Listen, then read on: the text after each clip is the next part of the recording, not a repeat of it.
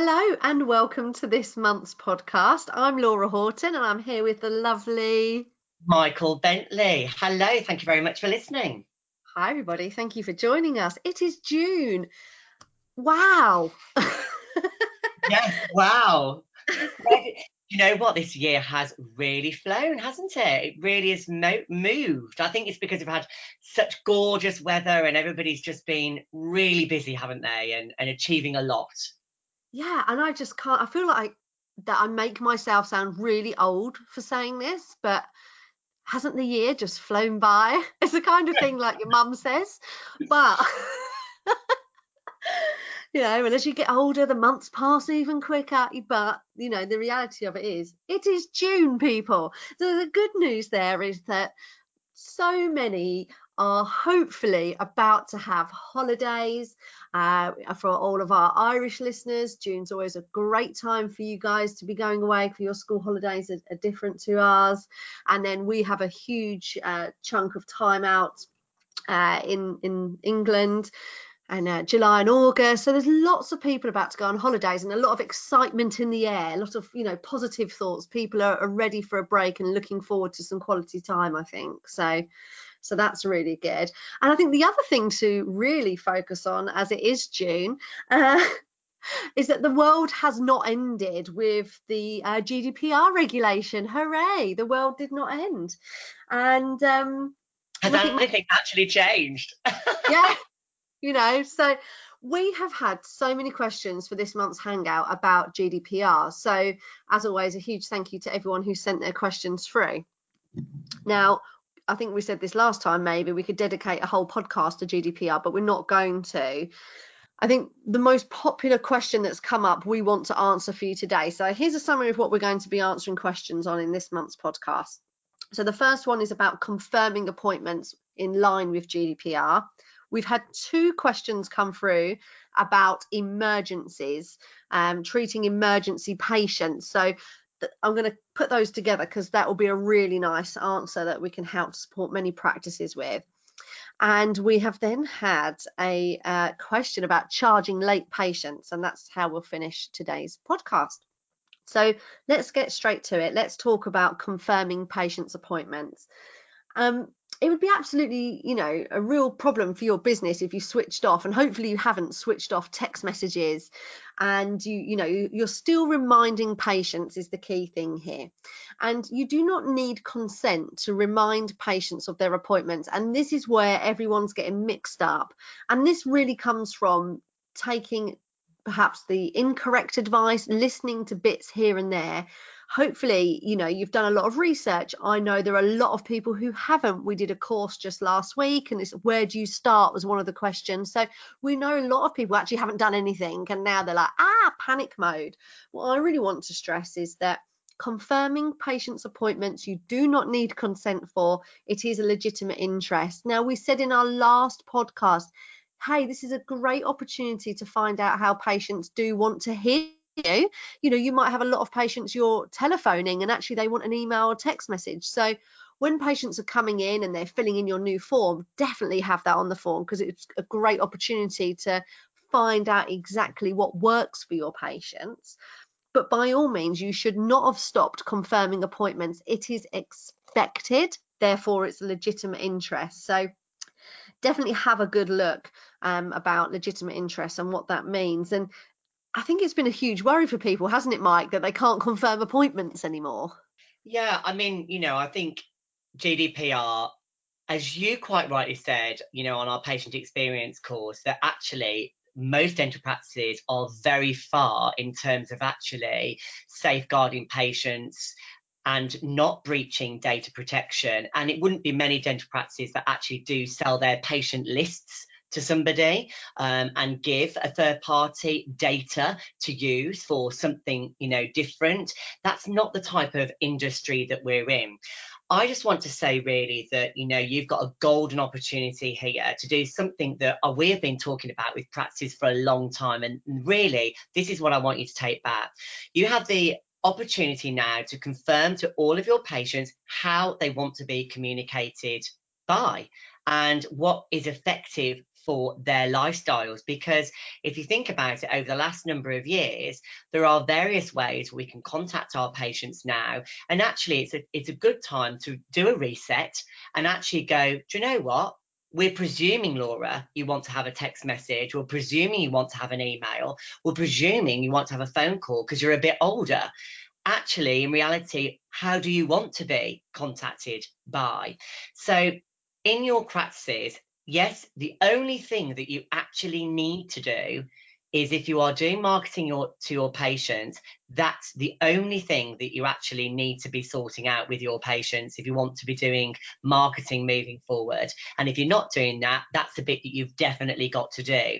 But everything else is actually something that you can and can't do. But I think if you want to do marketing on patients, you need to be talking to a patient about almost like a holistic approach, really, which is actually talking about all of the ways that we communicate patients for. So I would confirm how they want to be contacted for a call reminder, ask them how they want to be contacted if you want to do a follow-up call after a clinical treatment, or get in contact with a patient after clinical treatment.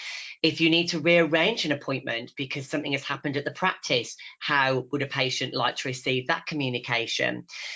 Things like patient feedback, is actually, for the UK market, definitely is a CQC requirement. So actually it does fall under legitimate interest, but it is something that, again, you can ask patients, how would you like to receive a patient feedback form? Because we do need your feedback. It is a requirement.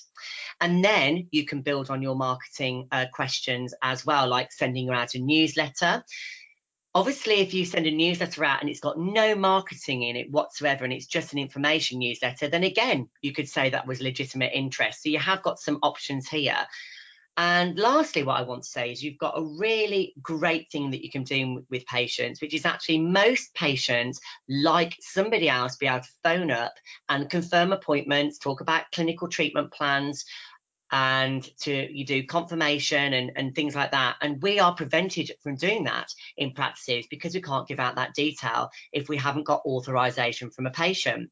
So my recommendation is you do that, you cover that and the consent for communication all in one form. So on this form, you actually get people nominated that your patients will allow their chosen people to be contacted by, and that might be a parent, it might be a partner, it might be a PA, for an example. So there are a number of options here, and this will really help with your communication moving forward as well, that there's authorization and confirmed consent. And if patients refuse to give you consent, which some patients definitely will, then the ball is definitely in their court with confirmation calls and things like that. And if they are then late or don't turn up for appointments, then you've definitely got some ammo on your side, which is when you filled out your communication form, you didn't want us to contact you by email or phone or by text message or by letter. So therefore, that's the reason why we haven't been able to confirm the appointment that you've booked with us for next week at 2 o'clock or whatever it may be. That's about as much detail as I want to go into it. Yes, there are some changes that you'll need to have made to your website. Hopefully you've done that already. If you haven't, you need to be contacting your website companies, and you've got some work to do as well.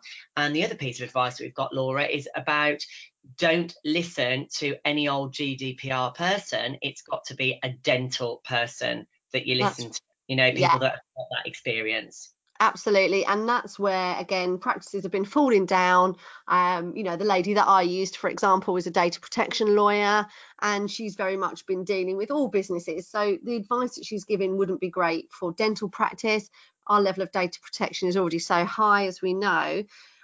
We have also had questions coming through to us saying, well, you've recommended that we use Code or BDA. I don't particularly want to sign up to them. Is there someone you can recommend who is, not a big company that can help us with just this one area? That question's come through quite a lot. Now, I have come across a lady who is also a practice manager, and she's got the data protection qualifications to support and help people. She can also be an external data protection officer as well. Now, Michael and I, just to let all our listeners know, we only ever recommend companies that we've actually used ourselves. But in this instance, I'm going to give out this lady's details because I think she's going to be able to help and support so many throughout the EU that are in dental practice, because that's her niche area, and I think it's a fantastic thing that she's done. So her name is Lisa, and the website is achievingcompliance.co.uk. So check her out. If you're not part of Code BDA, don't want to join like so many have messaged us, then check out Lisa. I've spoken to her on the phone. Nice lady. You know, you can have a good chat with her. She seems very professional, which is obviously very important. But it's achievingcompliance.co.uk, and Lisa might be able to help you in your practice. And I just want to say, Laura, that we do know that, you know, although we've been very focused on the patient there, that we do know that there are other things to do in dental practice to support GDPR, and that's to do with, you know, staff, you know, records and all the records that we have, and also, you know, talking about the labs and talking about, you know, referrals at the moment. You know, the advice needs to be that, you know, don't do anything, you know, with practices that are referring into you at this point, but those changes might have to be made. But actually what information is given over to labs, actually what information you give over, could that be different? So instead of giving a patient name, for an example, it might just be their reference number that you give to the lab moving forward. Those are all decisions that you'll have to make personally in practice with the information that you have.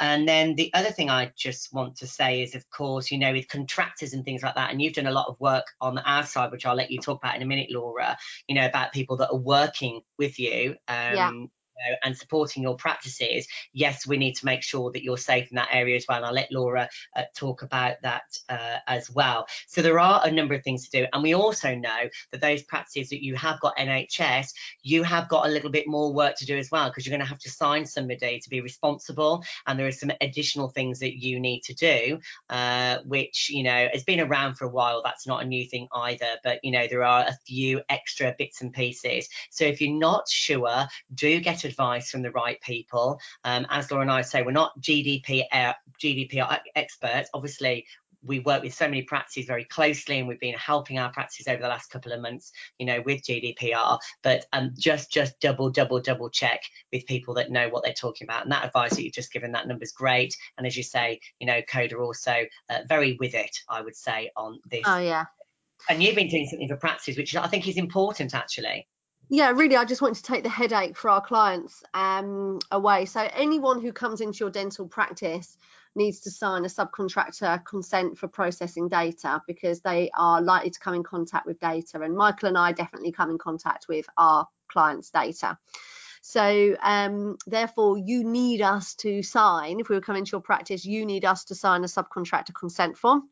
And basically what I did, I thought, well, let me just take the headache of this from our clients. You know, rather than asking them for it, I've created it, and it's gone out to all our clients. And I think that's the other thing, maybe just sort of a top tip. There's something fantastic called EchoSign, which you can use for electronic contracts. It just saves so much hassle. You know, people don't have to print, sign, scan, email back. You know, EchoSign is wonderful, and it's something like, you know, £100 for a year, but you also get free options. But check that out. That will be good for subcontractor consents.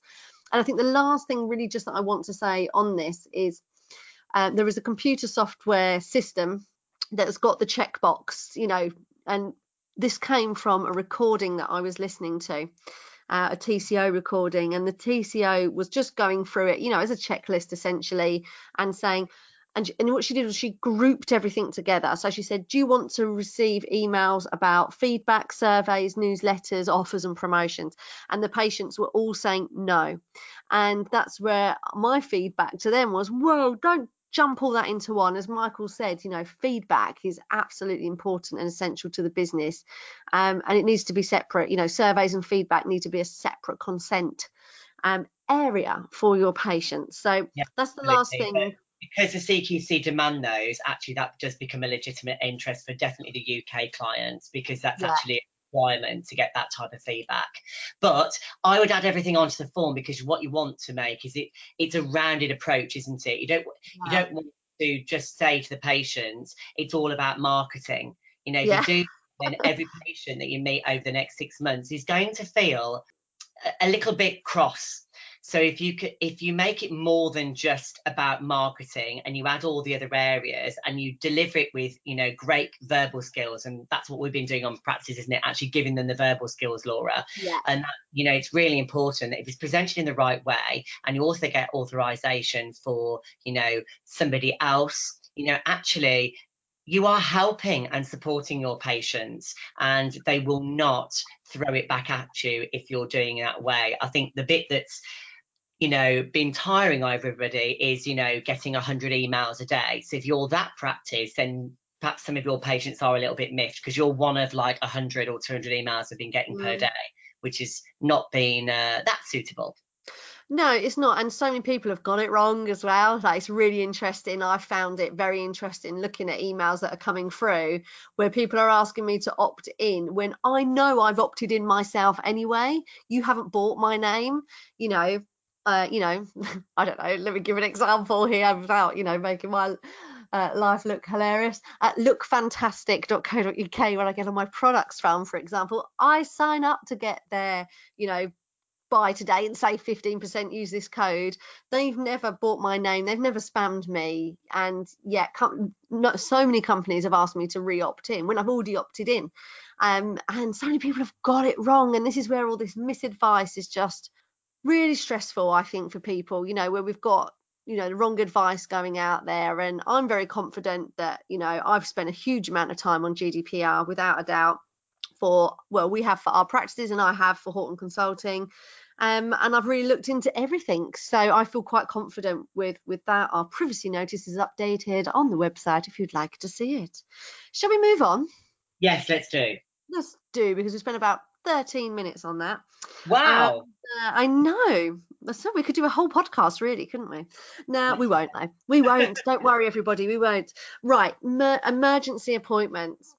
So I've had two questions come through. Let's group this into one and talk about dealing with emergency patients. So the first question is, should we have set times for emergency spaces, e.g. put blocks in the diary for emergency? And should we rotate the times so it's fair to patients? The second question then is about new patients. Should we be accepting them? I find it very stressful when we have new patient emergencies. Two concerns. One, the amount of time it takes as they're a new patient. And two, the fees not being appropriate. So we shall now discuss emergencies, because it's a conversation that we have a lot with our clients, and on courses we always discuss it, it's always asked, because emergencies can ruin your day. And really, I would say, in all honesty, and I'm not being disrespectful to anyone here, I am still so surprised how many practices do not have blocks for emergencies, and if they do, how the number of those that are then using them, you know, for something else. I think it's time that everyone needs to get organized now, and hopefully listening to this podcast will help you get organized, because it is a fact of dental life that you are going to have patients that need an emergency appointment, without a doubt. So the first thing is you need a system, don't you? Who is an emergency? Because it's not Mr. Smith who broke a tooth 3 weeks ago and he's ringing today because it's his day off, so it's convenient for him. I'm sorry, Mr. Smith, that's not an emergency. You're not going to have one of my precious spaces. So, you know, you definitely need to have a system of who is an emergency. What does an emergency look like? So it's pain, it's swelling, the patient's been up all night, re-cement crown, it is a damaged front tooth, even if it's not in pain, because I'm telling you now, that'd be a world-class emergency to me if I chipped a front tooth, even if there wasn't any pain. That is definitely an emergency. So you've got to have this system. And then the thing with systems, and again, something else Michael and I talk about all the time, is the team being able to use those systems with autonomy. So I'm just going to stress right now that you do need to have times blocked in your diary for emergency appointments. The times should not rotate around to suit the patients. If it's an emergency, they'll be there. And those of you who do have slots, so many do that before lunch, give yourselves a break and do it after lunch. It's the most unpopular time of the day. You're usually running late before lunch anyway. Hopefully you're not, but most are. So it's all very stressful having emergencies before lunch. Definitely book them after. And then I'm going to hand over to Michael now to talk about, you know, new patients, existing patients, and the systems there. So I'll pause, Michael, and hand over to you. Oh, thank you very much. So eloquently put. Yeah, the important thing is with new patients is that you need at least half an hour. And what you mustn't do is it must be an appointment that is on hourly rate. So these appointments need to be at the right price for your practices. Now, from an average across the UK, you're probably looking at an emergency patient, if you dedicate half an hour to that appointment, that appointment's going to be at least 150 to 200 pounds. And I'm going to let you have a moment to swallow with those figures, because what you'll say is that nobody will pay 150 to 200 pounds for a new patient emergency. I am going to say to you that you need to trust Laura and I, and that actually that is right. And it would be right for the Irish market to be charging 150 euros as well. And the reason for that is that, first of all, you need to go, have you got the capacity for new patient emergencies? So if you are already a busy practice and you haven't scheduled the right amount of emergencies in your diary, then I just ask you, do you even have options for newer patient emergencies? Or another question, do you want slots for new patient emergencies? And if your answer to all of those questions, yes, I do want to have them, then you need to diary zone them, as Laura says. Because some practice said to us, well, we do want those type of patients. Well, great, that's wonderful. But then you need to actually have those slots available for use. And once you've done that, what you need to confirm then with the front desk is that you need to say what's going to happen in that appointment. So it's, you know, it's time to do a diagnosis of the one concern that you have. So it's not a consultation to do a full mouth assessment. It's looking at one problem. Then you need to be able to get that patient out of pain within that half an hour, however you feel that that's suitable. And then you need to give a treatment plan to the patient for the long-term solution. So there are a number of things to do. And some practices say, well, why do you make it a half an hour appointment? Because you've got to confirm the medical history. You've got to understand, you know, the patient's concern. And then you've got to do the diagnosis, and then you've got to present some options to a patient, and then do some treatment to get the patient out of pain. And I do mean get them out of pain, not start doing a permanent filling here. For an example, you need to do something temporary and then give them a suitable treatment plan. And the important thing behind this is that you need to make sure that your treatment plan is right, that the patient has got the right time to make a decision. And if you think about somebody that has got an abscess, you do need to try and reduce their pain so they can make the right decision later on. And, you know, I know that Laura and I have faced patients that when they're in excruciating pain, they just say, get the tooth out. But 2 or 3 weeks later, they've now regretted their decision. But because they're in so much pain, they made that decision on the day. So by giving you half an hour, you should have the opportunity, if it is an abscess, to provide a local anaesthetic. You know, I would try and do it as quickly as you can, because that will start to get the patient out of pain, and then you can have a more, you know, detailed conversation. And hopefully then you can open the tooth for the patient to actually reduce that problem. Are you happy with that, Laura? Is there anything you want to add to that? No, absolutely, that's right. Yeah, and it is you've got to answer that question. Do we want them? Have we got the space for new patient emergencies? And if it's a no, it's a no. Don't feel bad about that. If it doesn't work for you, it doesn't work for you. Don't Absolutely. feel that you have to have those patients. And I think the other thing is, who's the priority if you've got spaces? It's your existing patients have the priority. Absolutely. So, you know, the diary zoning is all very important. Some people build their businesses on new patient emergencies and will say to us that we convert so many of those patients because they're nervous into becoming patients for life. I totally agree with you. You know, I've definitely done that in my practice, but you need to start the way that you mean to go on. Yeah, that's the most important thing. The second thing is, with existing patients, you need to be training your front desk to do triage, not answer clinical questions, but to do triage for them to understand what it sounds like in terms of how much time they think the patient might need. So with the existing patients, I would recommend that you have at least one 30-minute slot available per day for existing patients, and you can have a scattering then of like whatever number of appointments that you need for your practice, 2 or 3 more appointments for an example of 15 minutes for the emergencies that don't need so much time. So if somebody has chipped their tooth, then what you may do is see the patient for a 15-minute appointment, confirm that they have, yeah, Laura, you have definitely chipped that tooth. What I'm going to do is I'm just going to make that smooth for you, Laura, so it doesn't cut your tongue and it's not irritating to you.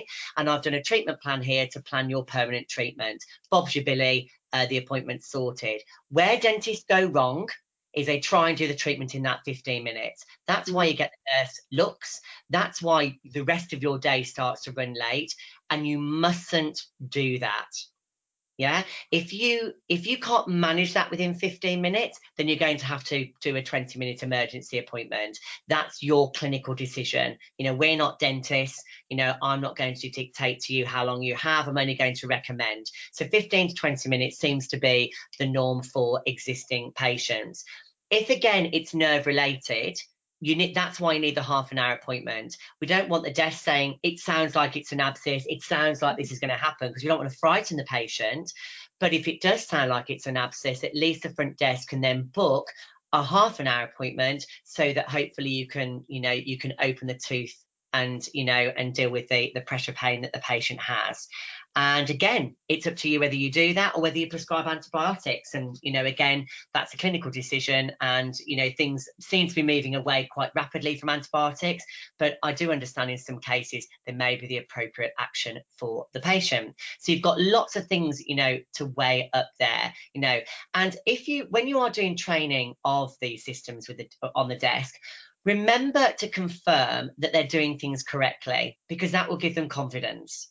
Yeah, so when you're booking appointments, make sure that you are saying, there was 4 emergency availability today. They've all been booked as suitable, and we've got some great clinical notes to give us a head start in surgery. Thank you very much, because the nurses will be thankful to have that information, and the desk will have confidence then that how they're booking the emergencies is working well. If obviously they have made an error, you can point it out, or talk to them about the conversation they have with the patient, so they can get it right in the future. And that's really important that they do that. Is there anything more that you want to add? Yeah, I would just say, if you're thinking, well, where do we start? I would do an audit first of all. So I'd go back 3 months through the diary, and I'd have a look at all the patients that you currently have as double squeezed in. Have a look and say, well, were they a genuine emergency? And do a little audit so you can see, because I know every practice is different. And for me, the practices, I mean, the first practice I ever worked in, Monday was horrendous for emergencies. Yeah. But after that, all the other practices were sort of Friday afternoon. Oh, they're just, again, why? Because it's convenient for people. But you've got to answer, was it a genuine emergency? So you've got the right amount of space. And also, it doesn't matter if the patient, belongs to Dr. Smith, but it's Dr. Jones that's got an appointment, just book them with Dr. Jones. This is, again, another classic system that needs to be implemented, so the team can act with autonomy. And if the patient's going, oh no, but I really want to see Dr. Smith, well, Dr. Smith doesn't have any availability today, but Dr. Jones does. He or she will be able to get you out of pain. These are all things for you to think about, and I'd perhaps do it as a team exercise. Start it at the management level and then take it to the team, something nice and juicy for your next team meeting. I think the last thing to say really is that emergencies can absolutely ruin everybody's day. And from a patient point of view, why should I be kept waiting for an appointment because you've squeezed an emergency in, because you're going to get them, but you don't book spaces? It's a bit like Christmas, isn't it? We know it's going to happen. It happens every year. And it's the same with emergencies. They happen. You're going to get them. So be proactive, move things along. But 2 lovely questions that were sent through on that. And it is about being proactive with emergencies, and it's about knowing the amount that you need per day. And if you do the average amount per day that you need in the practice, you're quite right, Laura, you'll get more on a Monday and Tuesday than probably on a Wednesday and Thursday. And normally Friday's a bit of a mixed bag, so you might not all of those emergencies. But if you haven't used them all by 11 o'clock, then you've got the opportunity to look in your, we call it a priority diary, but maybe you call it as a cancellation list in practice. Then you start bringing other things forward, and they might be an opportunity for a new patient. Just saying. So that might be the opportunity to have a new patient emergency if all your emergencies for existing patients have not been booked. And we know they're not going to be booked every day. It's just one of those things that you actually need to go, well, it's better to have it than not have it. Yeah. Absolutely. And that's really important. And it will stop your double bookings. The last piece of advice I've got is that some practices will then say, if we've run out of the allocations that we've got and we've got a patient that phones quite late in the day, what do we do with them now? We had this as a question on Thursday, don't we? What if they phone at 5 o'clock for an emergency and we close at 5:30? Great question, actually. And the important thing is you actually say that, we release all the emergency appointments at 8 o'clock in the morning. So you've got two options now. You can either use the out of hours emergency service because it is now 5 o'clock, and the charge for doing that is whatever it may be. And normally you're looking at least 150, 200 pounds, euros to do that, depending on the practice it is and the arrangements that you've got for your practice. Or the patient can wait to the following day and call at 8 o'clock or 9 o'clock when you open to book one of the emergencies for that next day. What practices must not do is go, well, we know that they're phoning tomorrow, so we'll book that now. Because that's what practices do. In the afternoon, they start booking the next day's emergencies, and then they do it, and then that is when the cycle's broken, because then you find that actually all of tomorrow's are booked. We're now into Wednesday, then you're into Thursday. Before you know where you are, you're 4 days booked, and all the emergency spaces that you put have already been used. Yeah. So Definitely. You've got to be strong here. Really, really strong. Yeah, Great definitely.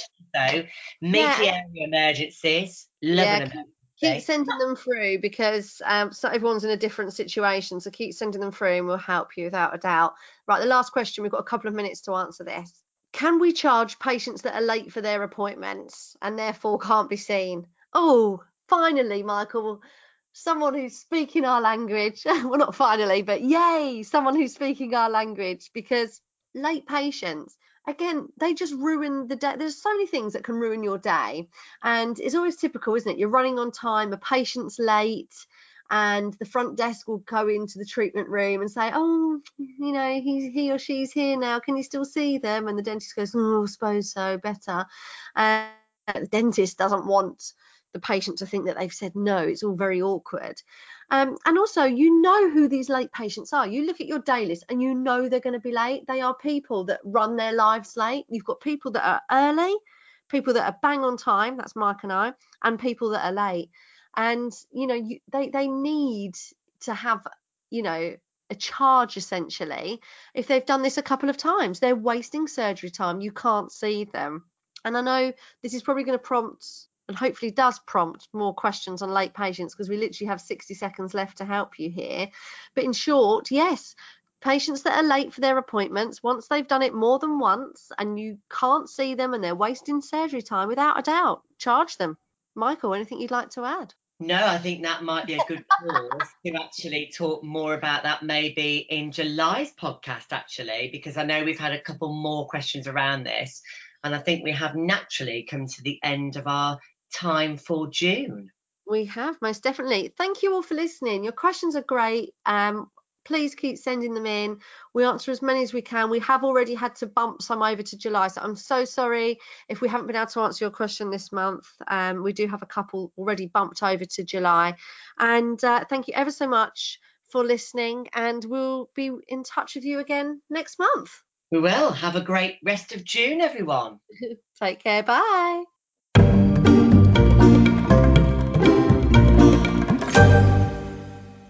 Thank you for listening to this podcast. Please subscribe so you can be notified of our next episode.